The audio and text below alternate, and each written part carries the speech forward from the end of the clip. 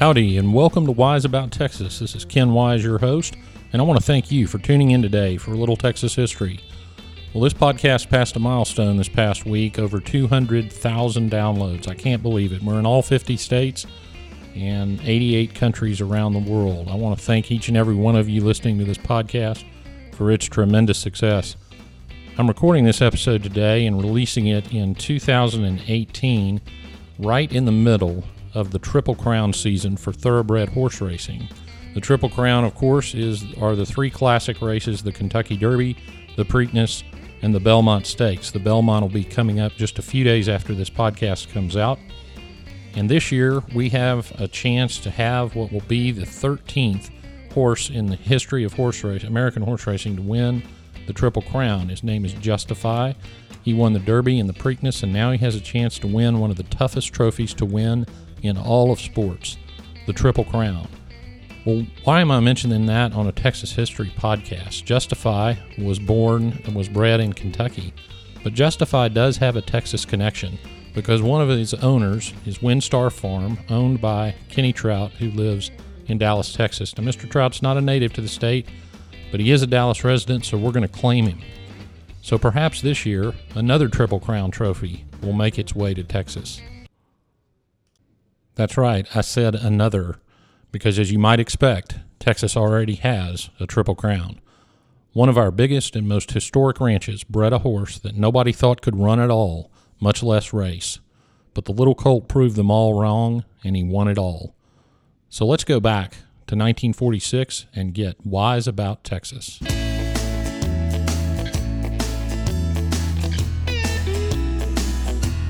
We're actually going to start our story back in the 1800s to give you a little flavor of where this horse came from.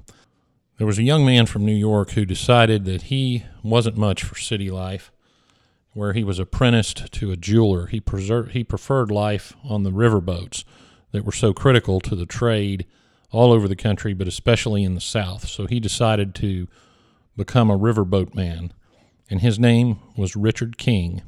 Soon, while he was in Florida, he met an educated boatman named Mifflin Kennedy. The two men worked together until Kennedy took a boat up north for an overhaul, and the men sort of lost touch for a while.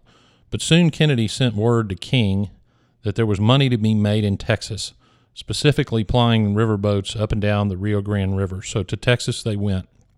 Now that's a short version of the whole story, but don't worry. In coming episodes, we'll dwell on the relationship between Richard King and Mifflin Kennedy and the King Ranch. But we need to get to the horses. King had prospered in the steamboat business, and as all Texans seem to, turned his attention to land.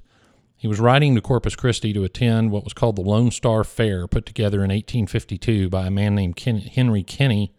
He put this fair on to promote his new town, which we now know as Corpus Christi. And along the way on that ride, Richard King rode through what was called the Wild Horse Desert. Now, the Wild Horse Desert back then, the coastal plain between what is now Corpus and now Brownsville, was a sea of grass. Many writers describe it as exactly that. It was fertile all the way to the coast, and the grass grew stirrup high to the horses. So King decided this is where he would establish a ranch. He bought a small ranch, relatively small ranch, along Santa Gertrudis Creek, a little way south of Corpus Christi, naming it for himself. We now know it as the famous King Ranch. Well, fast forward to the 1930s. The King Ranch is now headed by a man named Robert Kleberg Jr., known around the ranch as Mr. Bob, or to the Mexican workers as Don Roberto. Bob Kleberg was the grandson of Captain King. He was the son of Robert Kleberg Sr. and Captain King's daughter, Alice Gertrudis King. Now again, I'm leaving out a world of stories. The King Ranch invented a cattle breed and invented the quarter horse, which I'll discuss in a minute, and all sorts of things. But we're going to save that for a King Ranch episode because for our purposes, at some point, Mr. Bob began to look at thoroughbred horse racing. Now, the King Ranch depended on horses. You had to use horses to work cattle. You had to use horses to get around. And Kleberg, by all accounts, had a great eye for horse flesh. He also had a tradition of incorporating thoroughbred blood into his horse herd. In fact, horses were so important to the King Ranch that when Captain King, I think, paid twice as much for a good horse as he did for the entire ranch at one point. Now, Mr. Bob's wife, Helen, and his cousin, Caesar Kleberg, himself worthy of his own episode, encouraged Mr. Bob to do a little horse racing. So Bob and Helen started going to Kentucky to see the farms and started going to New York to see the races. Later on, Mr. Bob would end up buying a farm in Kentucky for the King Ranch Thoroughbred operation, but that was later. Bob Kleberg understood the value of incorporating these great thoroughbreds into the ranch herd. And one day, I'll tell you this story, before all this racing stuff, Kleberg was in his teens, and he didn't have any authority to buy stock for the ranch, but he was in Alice, Texas, and he saw a sorrel horse and her colt. Sorrel's a color, it's a brown color. And he brought his cousin Caesar back to see the little colt. They both fell in love with it. They bought the colt, took the mother and colt to the ranch, weaned the colt, returned the mother to the ranch in Alice, and they never named that little colt, but he was a great horse, and he was also sorrel like his mama, and so he just became known as the sorrel horse, or later Old Sorrel. Well, Old Sorrel's grandson was named Wimpy P1, and that was the very first horse registered as an American quarter horse. So Kleberg had quite the impact on the horse industry already when he began racing. So on to the thoroughbreds. Another story has it that Bob Kleberg was visiting another friend's ranch and saw a big thoroughbred stallion that was muscled a little bit thicker than your normal thoroughbred, and that quality was something that he really liked. In other words, the thoroughbred was muscled more like a quarter horse, most likely.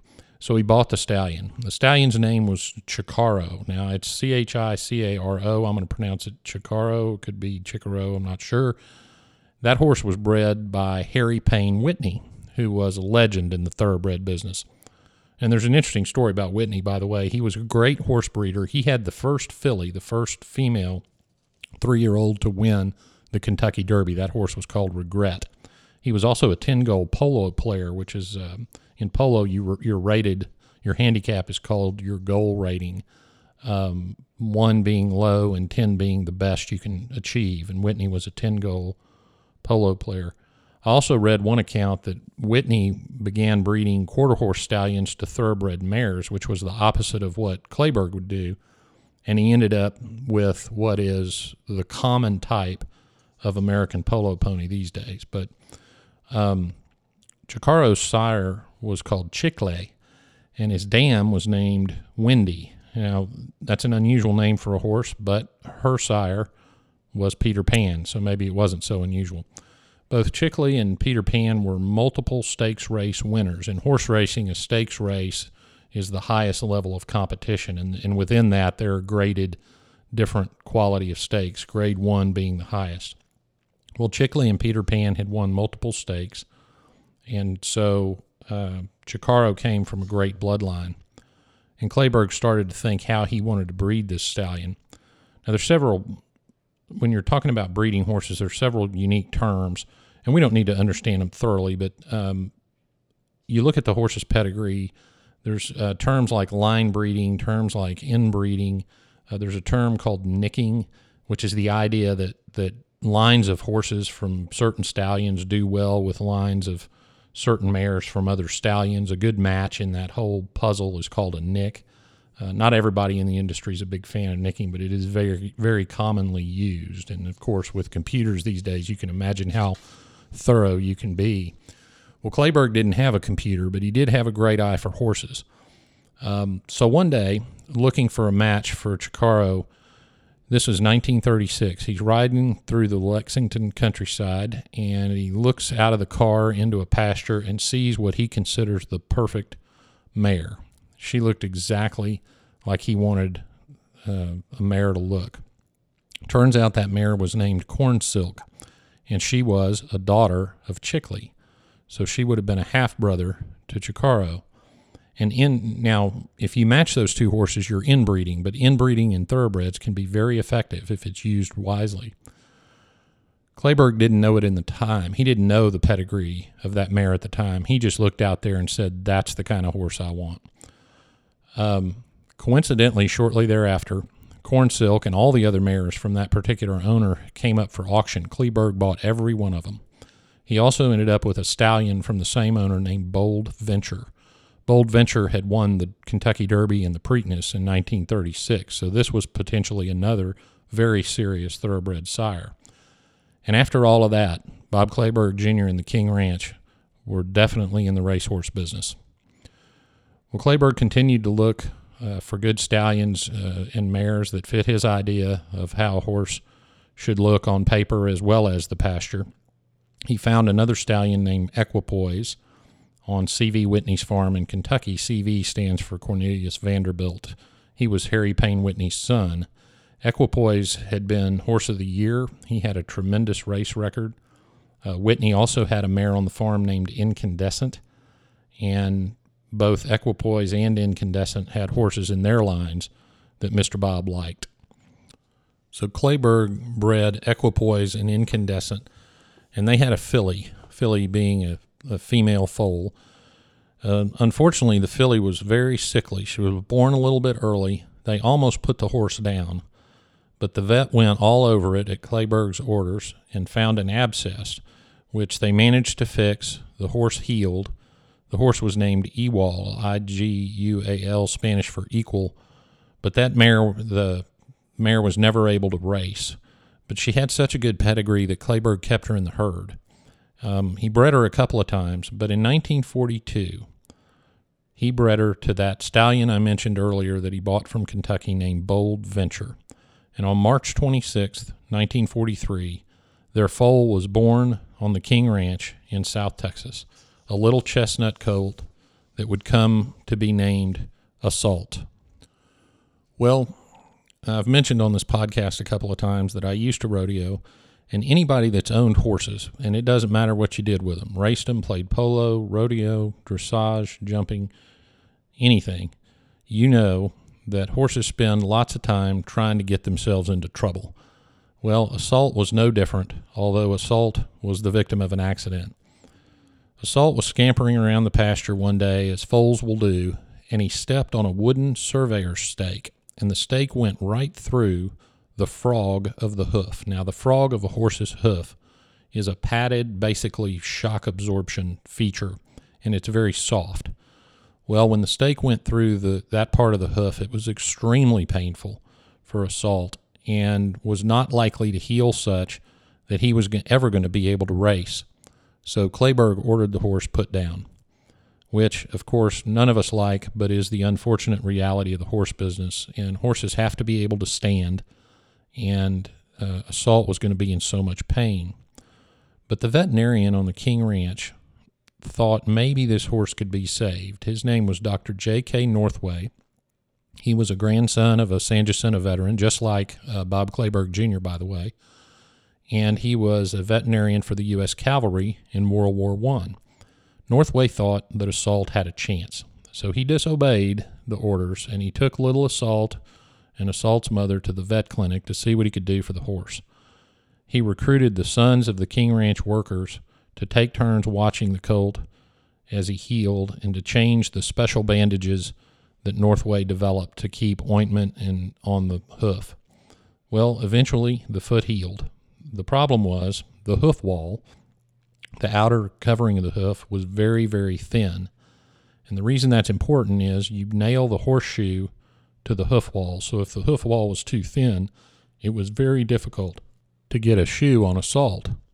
So the farrier had to be a little bit creative, which they did. They developed a special shoe just for Assault, and they sent him out into the pasture to learn to be a horse and to grow up. Well, Assault immediately fell down. In fact, Assault fell a lot. He continued to stumble when he was walking. He stumbled when he was trotting. But the folks at the ranch started to notice something. Amazingly, when Assault ran, he didn't fall. So maybe there was some hope. Well, the next stage in Assault's life was the weaning and breaking stage. Now, weaning is always stressful, but Assault made it through that process. Breaking a racehorse is not the kind of breaking a horse that you sometimes see portrayed in Western movies. Breaking is a much more gentle process, and the person that broke Assault on the King Ranch was Lolo Trevino, although others also worked with him. Lolo used patience and gentleness, and he got Assault used to having something, being a racing saddle, and someone, for the jockey, being on his back. Well, after Assault was broken, and just so we're clear, breaking just means that you get the horse to tolerate something and someone on his back. I don't want you to misunderstand that term. After the horse is broken, you need a trainer. Well, Bob Kleberg had met a great horse trainer named Max Hirsch. Hirsch, it turns out, was also from Texas. He was from Fredericksburg, Texas, and both Hirsch and Kleberg had descended from German immigrants who came to Texas in the early days. Hirsch already had a great reputation as a trainer. He had trained horses for several notable owners. One of them was Arthur Hancock, who started the still successful and very famous Claiborne Farm in Kentucky. That's the farm that stood Secretariat as a stallion. And Hirsch also trained, one of his other famous clients was Arnold Rothstein. Now, any of you fans of early gangster movies will recognize Rothstein's name. He was a notorious New York underworld figure, very famous, mentored several other famous gangsters, including Lucky Luciano. And Hirsch had trained some of his horses. Now, that's a lot of pressure. Funny story about Hirsch. He had started riding racehorses in Fredericksburg, and one day decided he was just going to run away from home and become involved in horse racing. And so he decided to stow away on a train going to Baltimore. And the way he did it was he got a job loading that train. Well, in the hot Texas sun, he started taking clothes off and eventually had to jump on the train as it was leaving while his clothes and shoes remained in a pile on the platform. So Hirsch arrived with very little clothing in Baltimore, Maryland during a snowstorm. So you know he had to be tough. Well, Kleberg hired him as a trainer, and every November he'd come down to the King Ranch to look at the horses that were going to ship to, it was Columbia, South Carolina, is where Hirsch had his training center. And Assault was shipped to train with Hirsch, even though Hirsch no doubt would have seen him in Texas and did not think that he could run with that bad foot. And, of course, if you're watching Assault walk around the pasture, you're seeing a horse that can barely walk or trot without falling. Well, Hirsch found a blacksmith that could shoe Assault, and he put him into training because, after all, when he ran, he was okay. So the time came for Assault to run his first race, which was going to be at Belmont Park. Now, in thoroughbred horse racing, every horse, every registered thoroughbred, turns another year older on January 1st, so it doesn't matter when the horse was born. Assault, for example, was born in March of 1943. He would not turn 2 technically until March of 1945, but on January 1, 1945, he would be called and classified as a 2-year-old. Well, this was June 1945, so he was in fact 2. Germany had just surrendered, of course, ending the European theater of World War II. During the war, there had been a moratorium on horse racing, which was not very popular, but it was lifted after the German surrender. And so Hirsch entered Assault in a 4.5 furlong maiden sprint. Now, let me explain what that means. A furlong is an eighth of a mile. So 4.5 furlongs is a little over half a mile.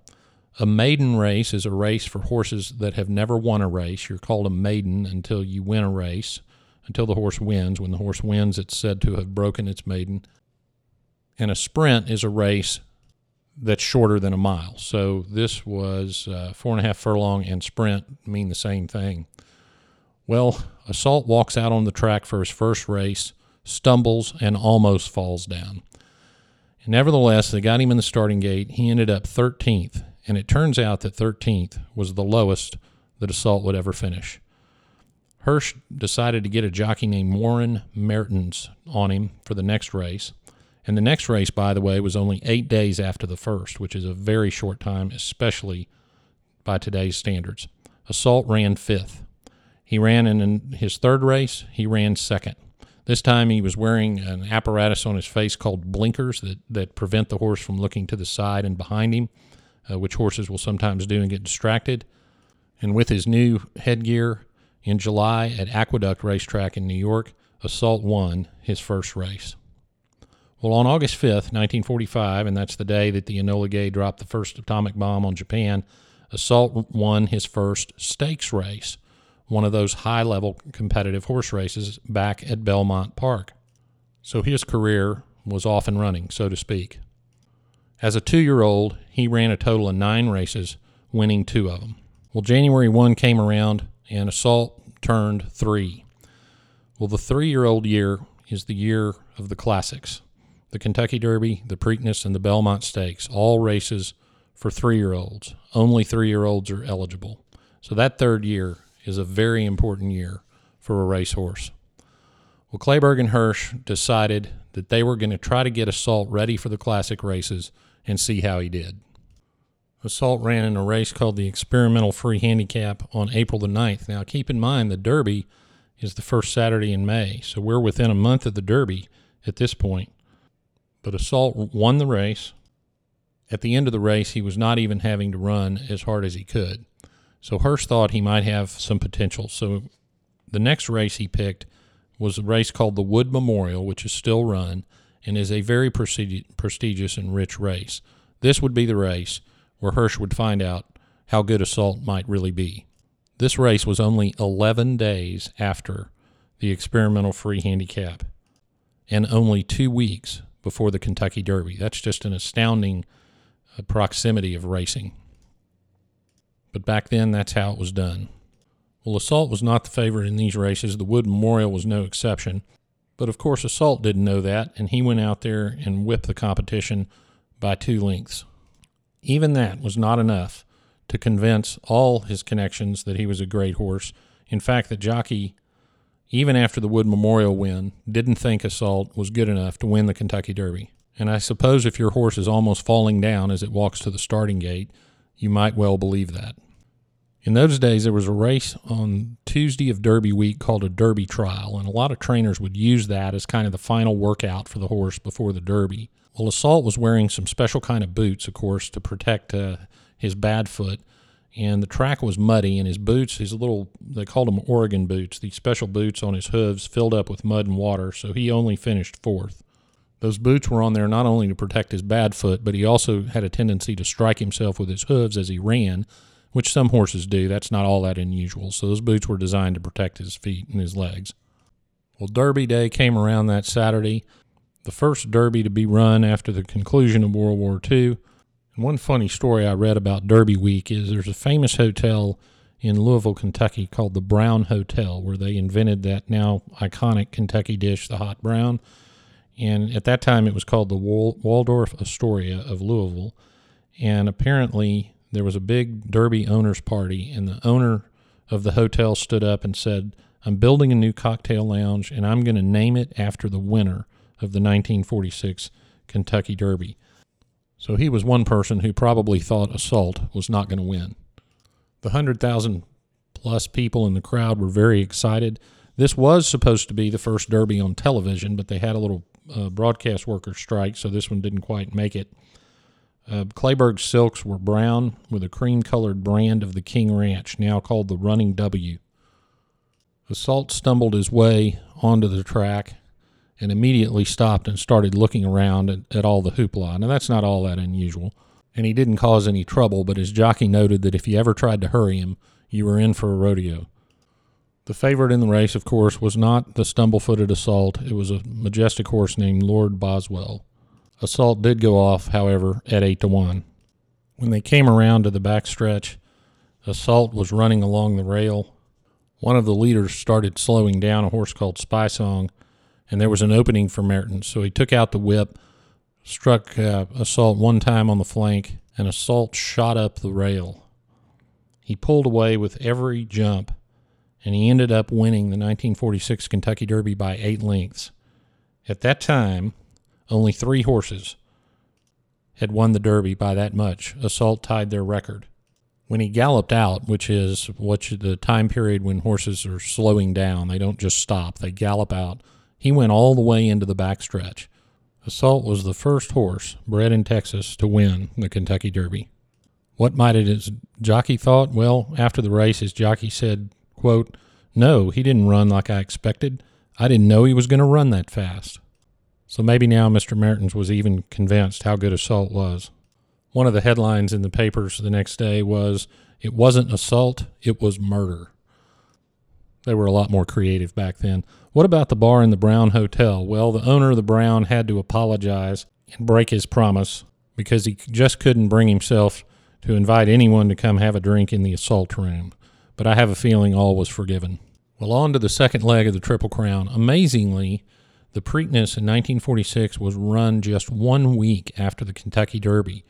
This year, 2018, and for many years prior, it has been run 2 weeks after the Derby, which is a very short time for these great racehorses to come back. But in 1946, it was only 1 week. There were some fresh horses in the Preakness, no doubt going to give Assault a run for his money. When the race started, Assault was bumped around a little bit, which sometimes will cause horses to get a little nervous or stop running, but it didn't seem to affect Assault.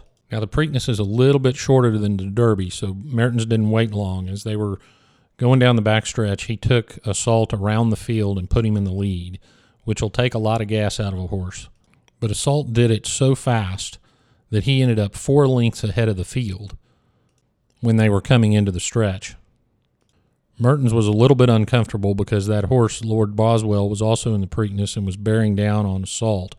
So Mertens went to the whip to remind Assault that he needed to go, and Assault actually ducked the whip. So Mertens put it away and just trusted Assault. Assault hung on to win the Preakness by a neck. 2/3 of the Triple Crown belonged to Texas.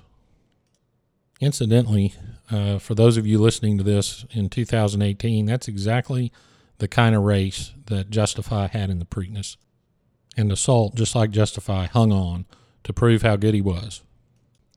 Well, the third race of the Triple Crown, the Belmont Stakes at Belmont Park in New York, which is known as the graveyard of favorites because so many horses get upset there.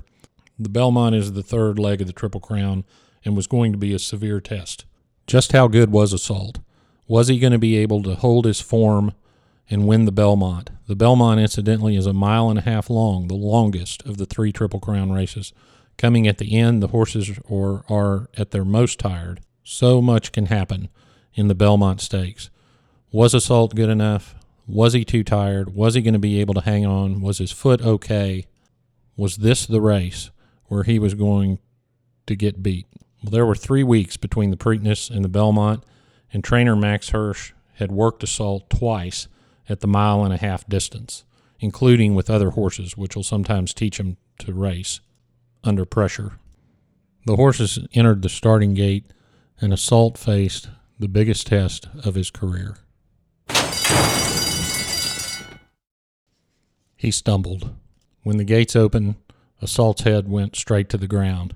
Mertens managed to hang on. Assault regained his footing and broke out in 7th place. Assault was quick, however, so he moved up to 4th fairly quickly, and he was on the rail where he liked to be. But he was still way behind the leader. Around the far turn, Assault began to make his move. That's a little bit early at Belmont, but he had a lot of ground to make up. He bumped into a horse named Hampton, but it didn't slow him down. As they came down the stretch, he had 2 more horses to beat, Hampton and Natchez. He bumped but overtook Hampton. Mertens put Assault's eyes squarely on Natchez, and Assault chased him down, winning the Belmont Stakes and the Triple Crown by 3 lengths. To win the Triple Crown, you have to win on 3 different tracks, 3 different races, and 3 different distances. It is incredibly difficult. Amazingly, Assault was the 3rd horse in the 40s to accomplish that. That was a great decade for racing. The first was Whirlaway in 1941, the second, the great Count Fleet in 1943, and Assault in 1946. As for the horse, it turns out Assault loved chocolate cake. So his trainer had a special chocolate cake made, brown and white, in King Ranch colors, and Assault ate the whole thing. Assault didn't retire with his Triple Crown victory. He kept running. He ran as a 4-year-old. He won 2 of the biggest races in America, the Brooklyn Handicap and the Suburban Handicap. He would carry weight, a lot more weight than the other horses, and he would still come out on top. He also raced as a 5-year-old, a 6-year-old, and a 7-year-old, although he never was quite as good as he was when he was a 3 and 4 year old. Overall, he raced 42 times. He won 18, and 15 of those were stakes. He finished second 6 times. He finished third 7 times. In 1946, as you might expect, he was voted Horse of the Year, which is the biggest honor a horse can receive in thoroughbred racing. He was going to retire at 6. He went to pasture, and they were going to breed Assault to several of the mares, and not one of them became pregnant. That's right, poor Assault was sterile. That's why he was returned to the track as a 7-year-old. Assault was eventually retired to the King Ranch, where he lived a very long life and died in 1971. He's buried on the King Ranch. But despite not having any descendants, we should all remember the club-footed Comet in 1946 when Texas took the Triple Crown. Well, that wraps it up for this episode of Wise About Texas. Again, I'm releasing this the week before the Belmont Stakes, so let's go see if Justify can become the 13th horse to win the Triple Crown and join the likes of the club-footed Comet, Assault. Take a minute and go like the Wise About Texas Facebook page. You find the show on Twitter at Wise About Texas. Same handle on Instagram at Wise About Texas.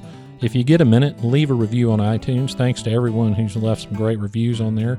It helps people find the show, and we really appreciate it. I've gotten some great feedback from listeners about potential show ideas, a couple of which I'm working on right away. So have a great summer, everyone. Tell a friend about Wise About Texas. Go out and do something for Texas today, and until next time, God bless Texas, and we'll see you down the road.